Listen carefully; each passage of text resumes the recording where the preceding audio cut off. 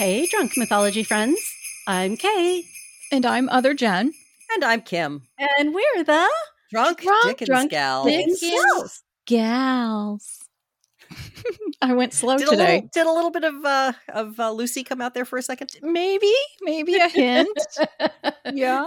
I was looking ahead, just, scanning what's on tap for today. And I see I do have a few little bits of character beyond just the narrator. So I'm thinking, okay, where do I pull the accents from? And they're all going to be horribly, wonderfully horrible. That's what I was trying to get at. Yablins.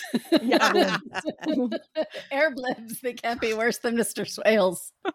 We'll see what comes out. Mr. Swales of blessed memory. It never sounds the same as it does in my head. No. In my head, I have a flawless British accent.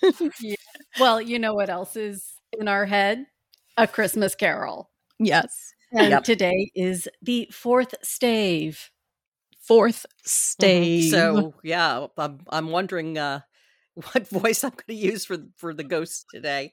Yeah. I was telling my friend, and he was driving me to a yoga class, and we were talking about the voices I was using, and he was like looking at me like, "You have lost it."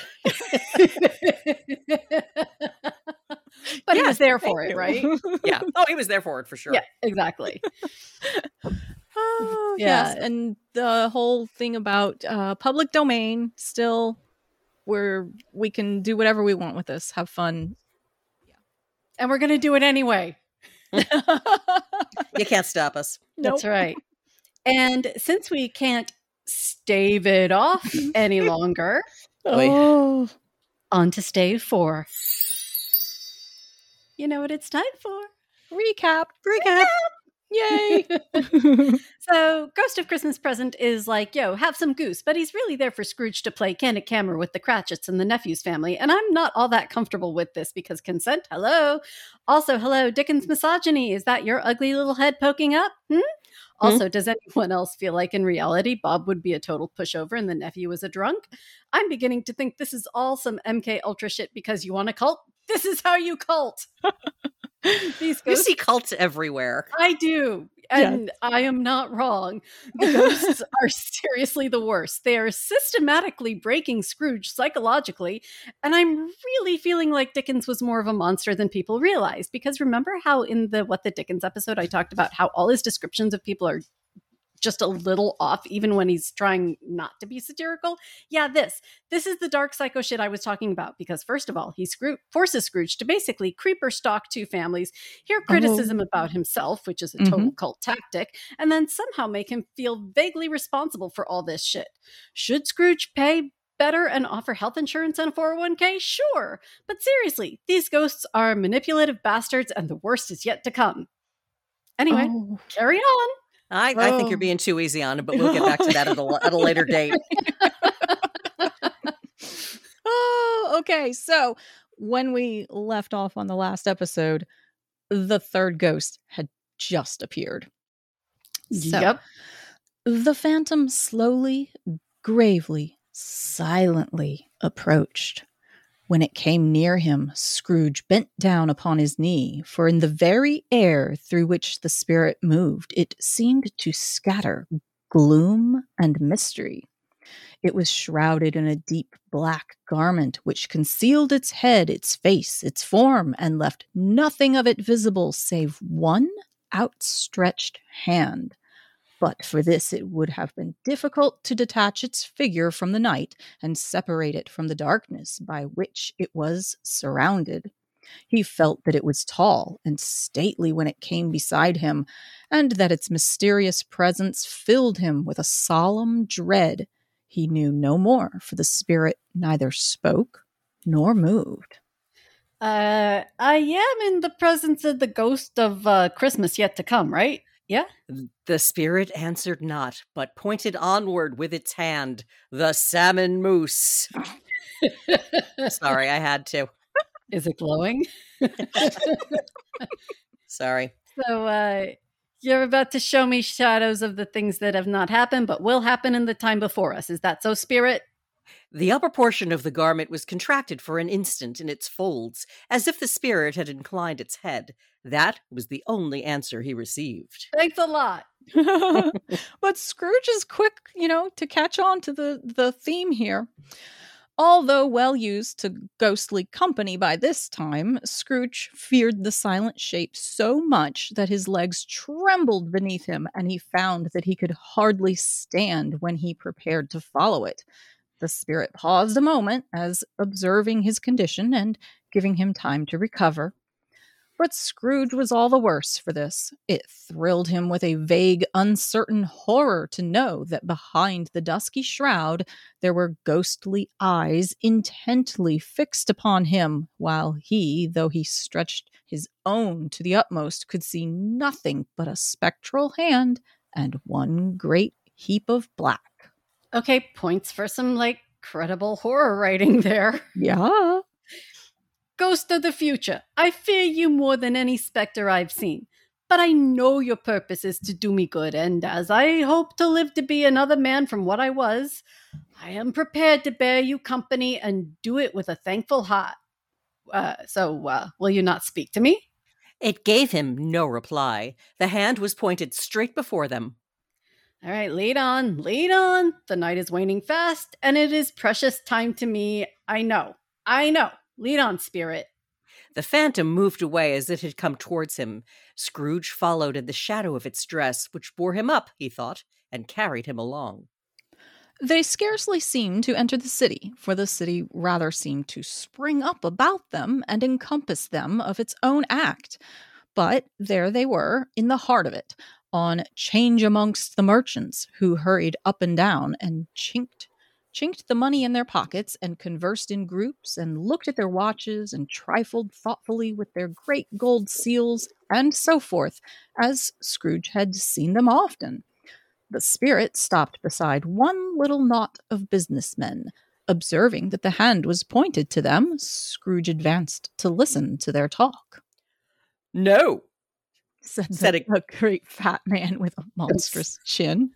"I don't know much about it either way. I only know he's dead." Drink! I don't know who we're talking about, but somebody's dead. Drink. When did he die? Last night, I believe. Oh. Why, what was the matter with him? Asked a third, taking a vast quantity of snuff out of a very large snuff box. I thought he'd never die. God knows. Well, what has he done with his money? Asked a red-faced gentleman with a pendulous excrescence. Oh my God, a pendulous look on the end of his nose that shook like the gills of a turkey cock. "I haven't heard," said the man with the large chin, yawning again. "Left it to his company, perhaps. He hasn't left it to me. That's all I know." This pleasantry was received with a general laugh. It's likely to be a very cheap funeral, for upon my life I don't know of anybody to go to it. Suppose we make up a party and volunteer. I don't mind going if a lunch is provided, but I must be fed if I make one. Another laugh. Well, I am the most disinterested among you, after all, for I never wear black gloves, and I never eat lunch. But I'll offer to go if anybody else will. When I come to think of it, I'm not at all sure that I wasn't his most particular friend, for we used to stop and speak whenever we met. Bye-bye. Speakers and listeners strolled away and mixed with other groups. Scrooge knew the men and looked towards the spirit for an explanation. The phantom glided on into the street. Its finger pointed to two persons meeting. Scrooge listened again, thinking that the explanation might lie here. He knew these men also perfectly. They were men of business, very wealthy and of great importance. He had made a point always of standing well in their esteem, in a business point of view, that is. Strictly in a business point of view. How are you? How are you? Well, Old Scratch has got his own at last, eh? So I'm told. Cold, isn't it? Seasonable for Christmas time. You're not a skater, I suppose. No. Something else to think of. Good morning. Not another word. That was their meeting, their conversation, and their parting. Scrooge was at first inclined to be surprised that the spirit should attach importance to conversations apparently so trivial, but feeling assured that they must have some hidden purpose, he set himself to consider what it was likely to be. They could scarcely be supposed to have any bearing on the death of Jacob, his old partner, for that was past. Drink. And this ghost province was the future. Nor could he think of anyone immediately connected with himself to whom he could apply them. But nothing doubting that to whomsoever they applied, that they had some latent moral for his own improvement, he resolved to treasure up every word he heard and everything he saw, and especially to observe the shadow of himself when it appeared, for he had an expectation that the conduct of his future self would give him the clue he missed and would render the solution of these riddles easy. Are you telling me he hasn't put this together yet? Apparently not. Okay. I mean, can you blame him? Like, no one wants to think about, oh, in the future, I'm going to be dead. He looked about in that very place for his own image. But another man stood in his accustomed corner, and though the clock pointed to his usual time of day for being there, he saw no likeness of himself among the multitudes that poured in through the porch. It gave him little surprise, however, for he had been revolving in his mind a change of life, and thought and hoped he saw his newborn resolutions carried out in this. Quiet and dark. Sure. Beside him stood the phantom with its outstretched hand. When he roused himself from his thoughtful quest, he fancied from the turn of the hand and its situation in reference to himself that the unseen eyes were looking at him keenly. It made him shudder and feel very cold. They left the busy scene and went into an obscure part of the town where Scrooge had never penetrated before, although he recognized its situation and its bad repute. The ways were foul and narrow, the shops and houses wretched, the people half-naked, drunken, slipshod, ugly. Alleys and archways, like so many cesspools, disgorged their offenses of smell and dirt and life upon the straggling streets, and the whole quarter reeked with crime, with filth and misery. Far in this den of infamous resort, there was a low-browed beetling shop. What the heck is a beetling shop? Below a penthouse roof where iron, old rags, bottles, bones, and greasy offal were bought. Upon the floor within were piled up heaps of rusty keys, nails, chains, hinges, files, scales, weights, and refuse iron of all kinds. Secrets that few would like to scrutinize were bred and hidden in mountains of unseemly rags, masses of corrupted fat, and sepulchres of bones. Sitting in amongst the wares he dealt in by a charcoal stove made of old bricks was a gray-haired rascal nearly 70 years of age, who had screened himself from the cold air without by a frowsy curtaining of miscellaneous tatters hung upon a line, and smoked his pipe in all the luxury of calm retirement. Scrooge and the Phantom came into the presence of this man just as a woman with a heavy bundle slunk in the shop. But she had scarcely entered when another woman, similarly laden, came in too, and she was closely followed by a man in faded black who was no less startled by the sight of them than they had been upon the recognition of each other. After a short period of blank astonishment in which the old man with the pipe had joined them, they all three burst into a laugh. Let the charwoman alone to be the first, cried he who had entered first. Let the laundress alone to be the second, and let the undertaker's man alone to be the third. Look here, old Joe, here's a chance if we haven't all three met here without meaning it. You couldn't have met in a better place, said old Joe, removing his pipe from his mouth. Come into the parlour. You made free of it long ago, you know, and other two ain't strangers. Stop till I shut the door of the shop. How it squeaks. There ain't such a rusty bit of metal in the place as its own hinges, I believe, and I'm sure there are no such old bones as mine. We're all suitable to our calling, and we're well matched. Come into the parlour. Come into the parlour. The parlor was the place behind the screen of rags.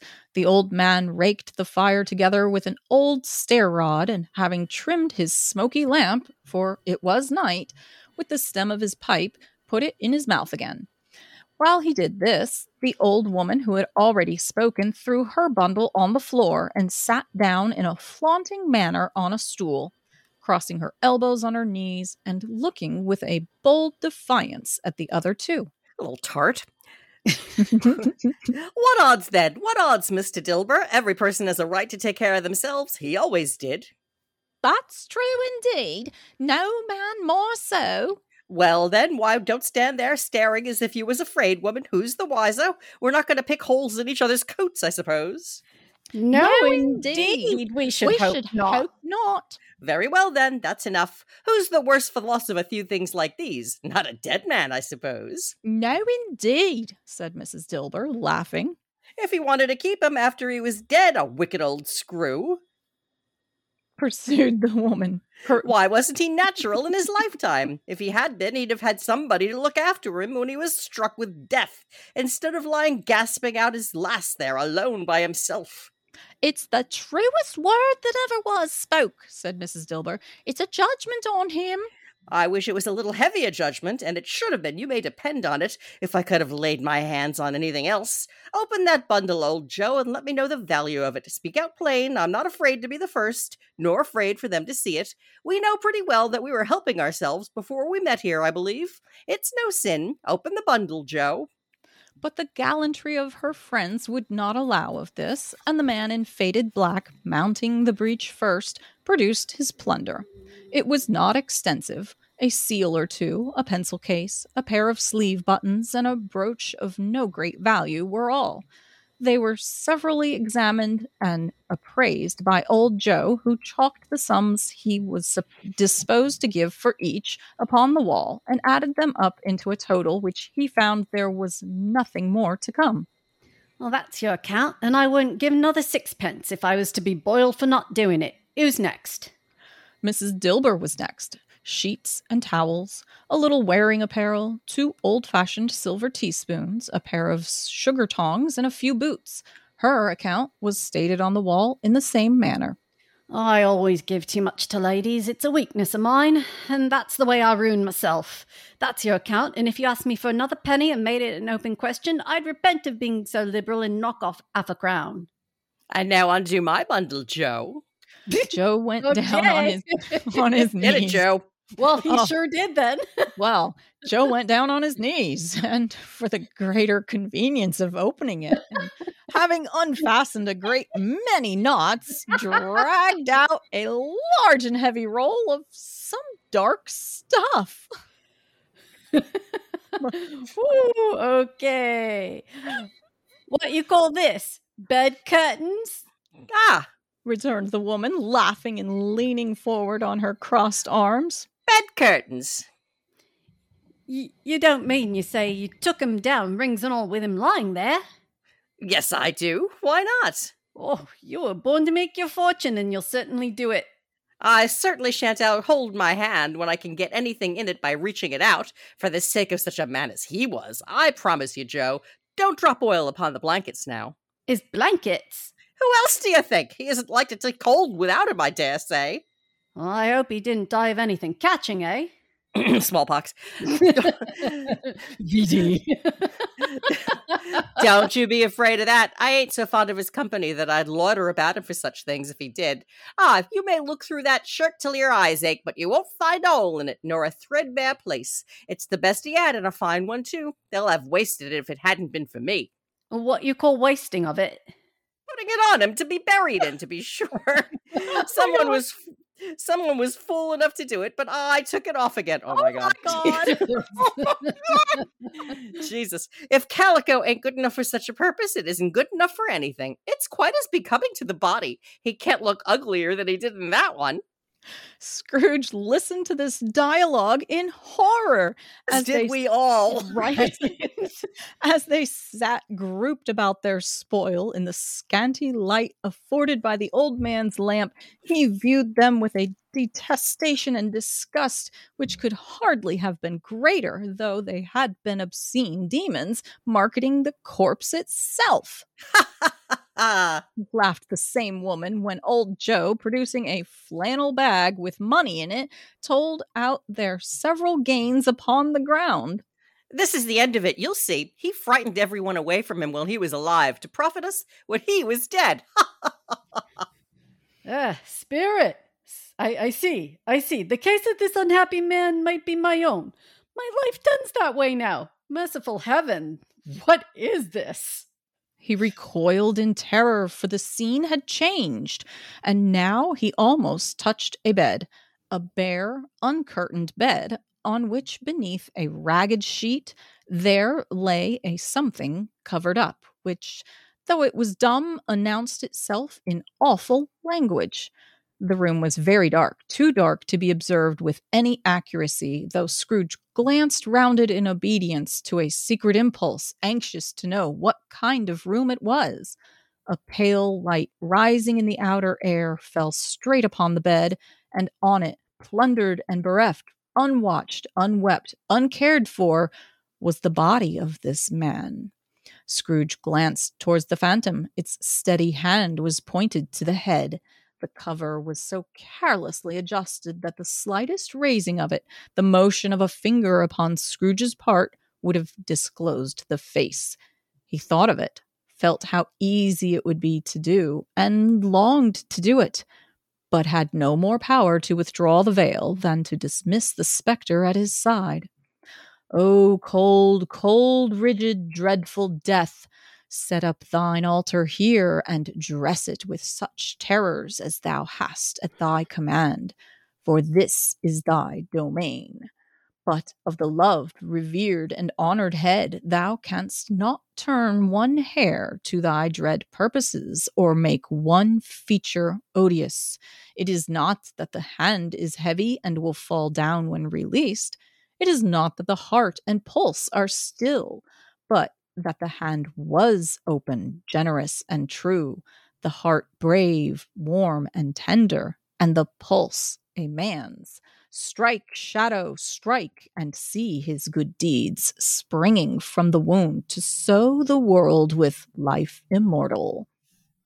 No voice pronounced these words in Scrooge's ears, and yet he heard them when he looked upon the bed. He thought, if this man could be raised up now, what would be his foremost thoughts? Avarice, hard dealing, griping cares? They have brought him to a rich end, truly. He lay in the dark, empty house with not a man, a woman, or a child to say that he was kind to me in this or that, or for the memory of one kind word I will be kind to him. A cat was tearing at the door, and there was a sound of gnawing rats beneath the hearthstone.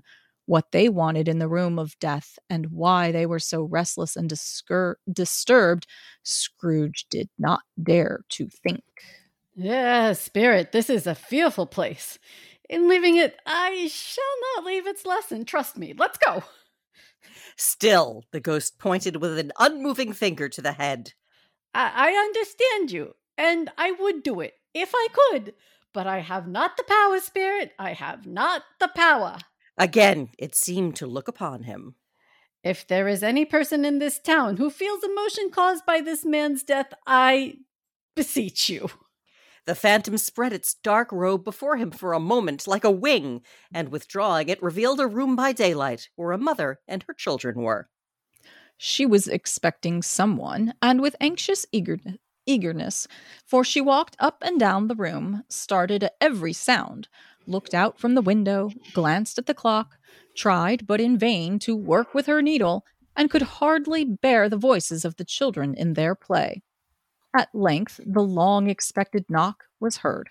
She hurried to the door and met her husband, a man whose face was careworn and depressed, though he was young.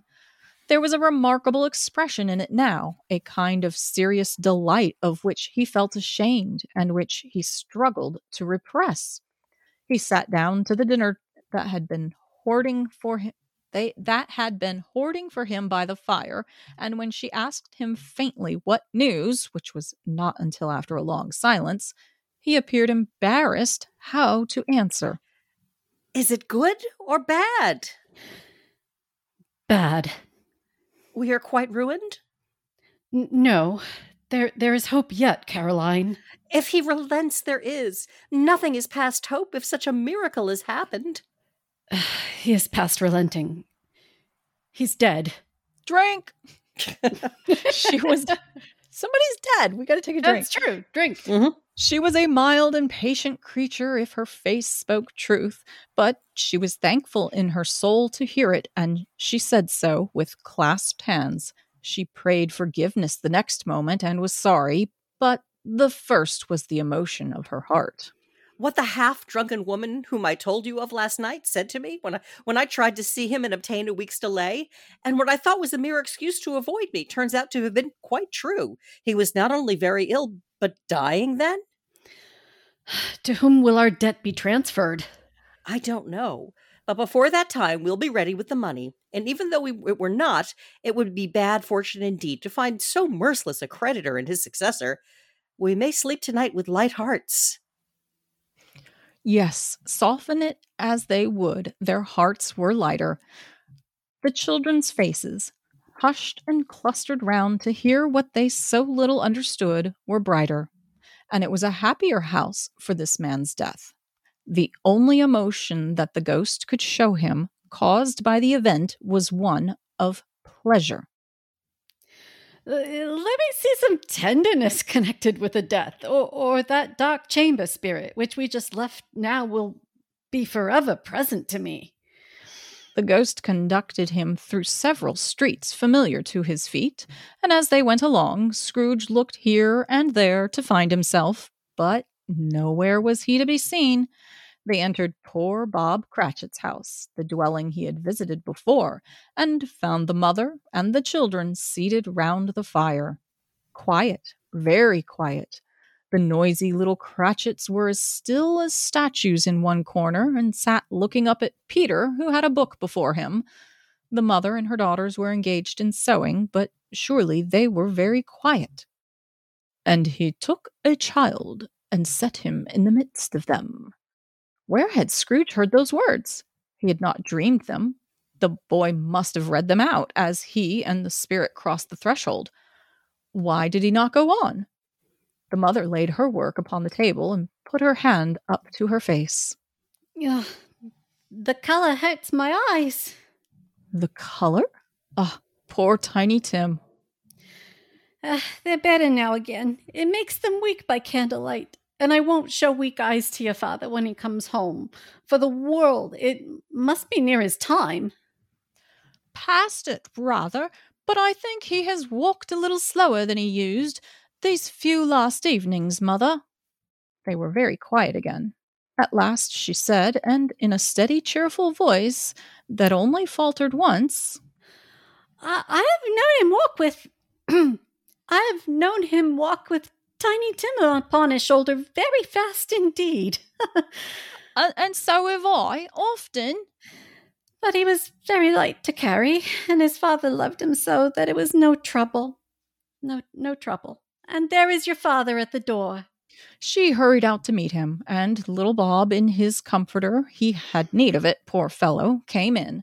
His tea was ready for him on the hob, and they all tried who should help him to it most. Then the two young Cratchits got upon his knees and laid each child a little cheek against his face, as if they said, "Don't mind it, father, don't be grieved." Bob was very cheerful with them and spoke pleasantly to all the family. He looked at the work upon the table and praised the industry and speed of Mrs. Cratchit and the girls. They would be done long before Sunday, he said. Sunday? You went today then, Robert? Yes, my dear. I wish you could have gone.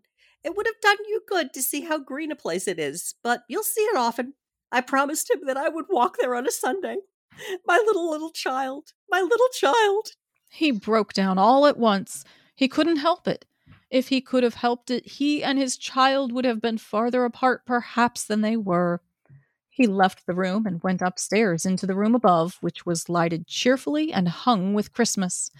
There was a chair set close beside the child, and there were signs of someone having been there lately.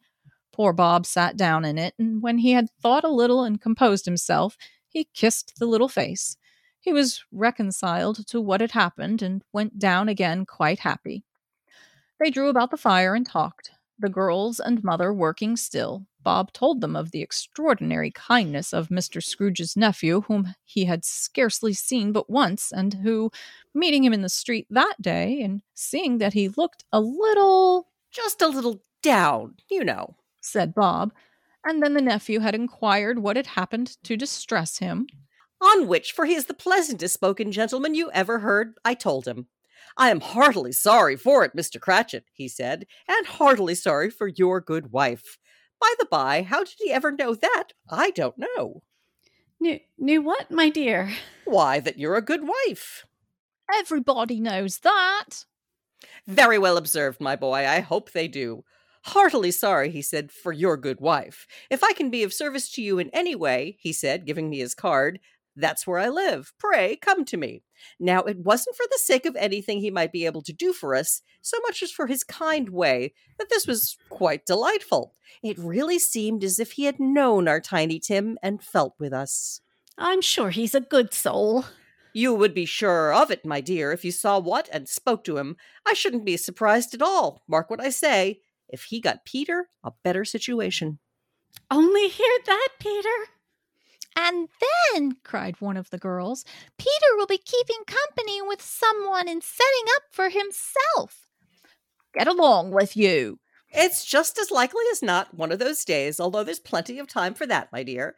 But however and whenever we part from one another, I'm sure we shall none of us forget poor Tiny Tim, shall we? Or this first parting that there was among us. Never, Father. And I know, my dears, that when we recollect how patient and how mild he was, although he was a little child, we shall not quarrel easily amongst ourselves and forget poor Tiny Tim in doing it.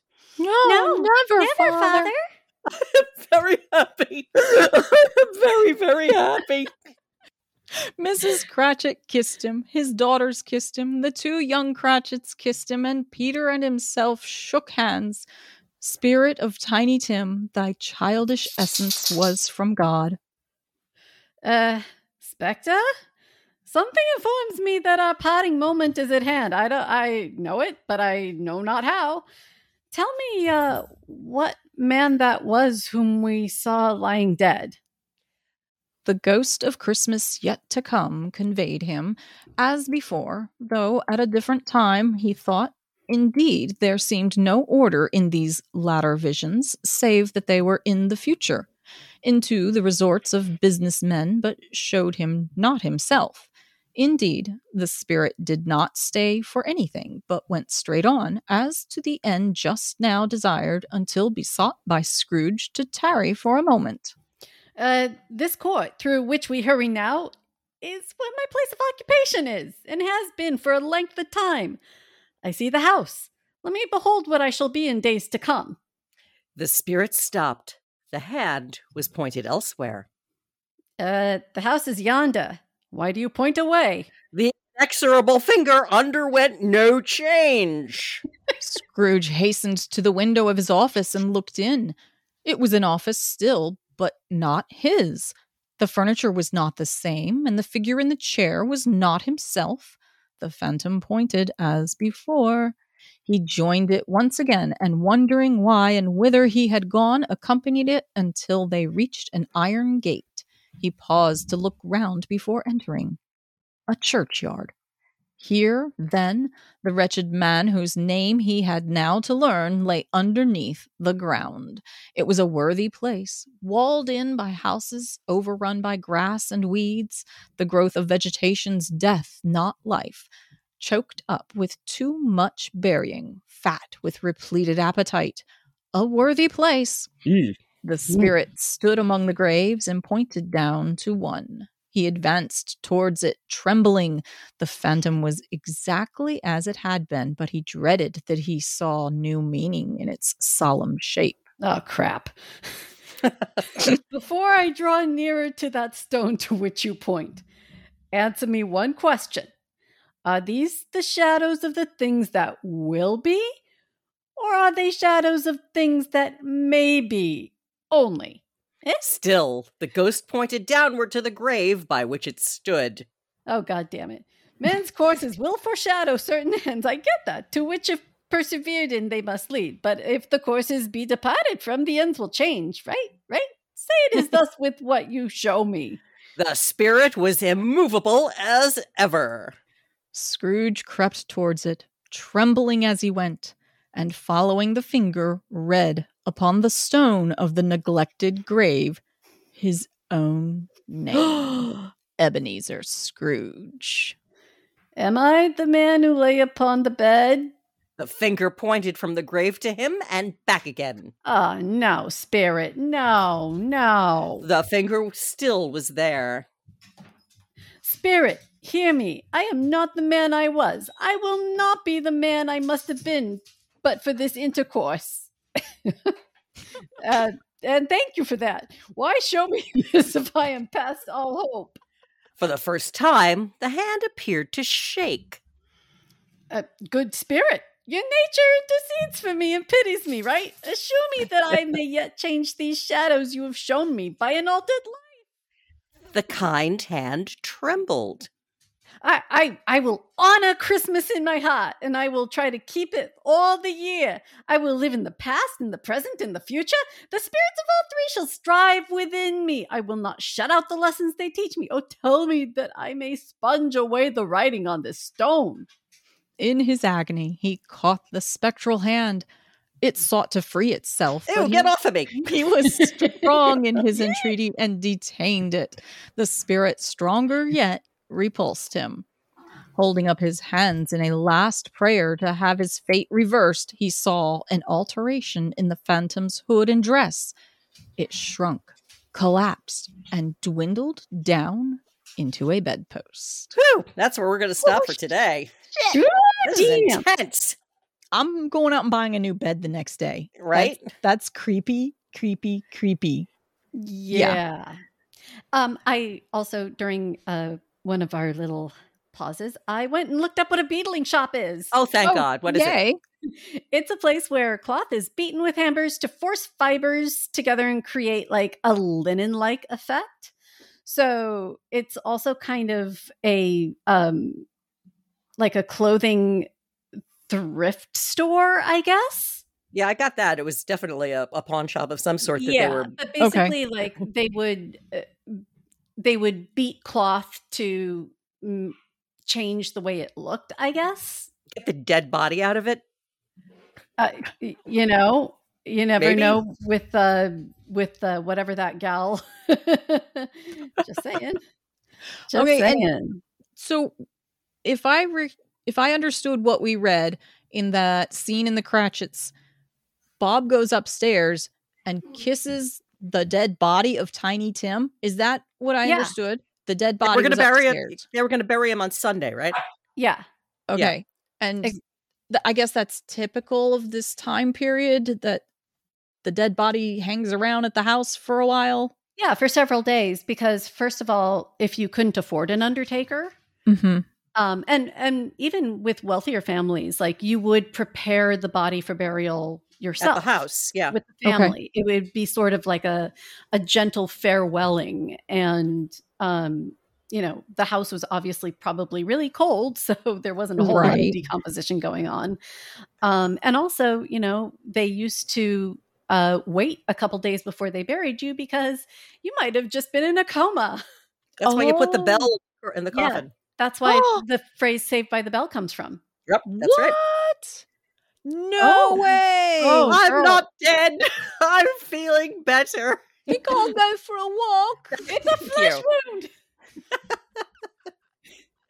All right, what after this cavalcade of horrors is coming up next? Well, like the end of any good cult recruitment process, we get some good old-fashioned love bombing. What? I can't wait.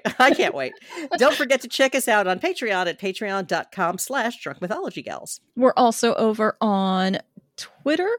I meant to say TikTok. Twitter is kind of chaotic right now. Yeah, we're on Twitter, stay away from there.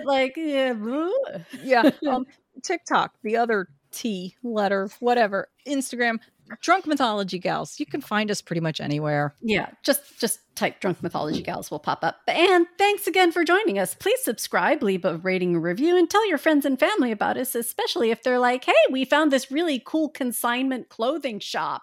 Yeah. It only smells a little weird, right?